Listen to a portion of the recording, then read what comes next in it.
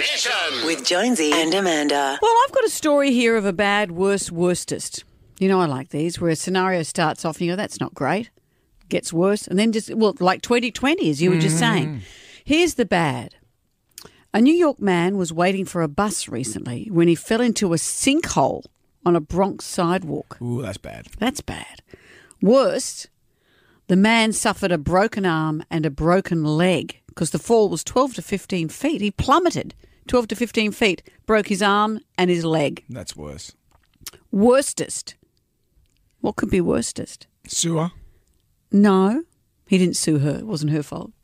He couldn't move, which meant he couldn't push away the rats that ran all over his body, and he couldn't scream because he was scared they'd go in his mouth. New York and the rats.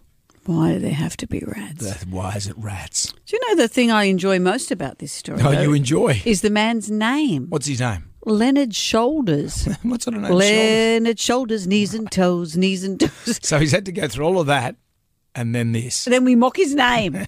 Hope you get better soon, Leonard. Yeah. Jam Nation With Jonesy and Amanda.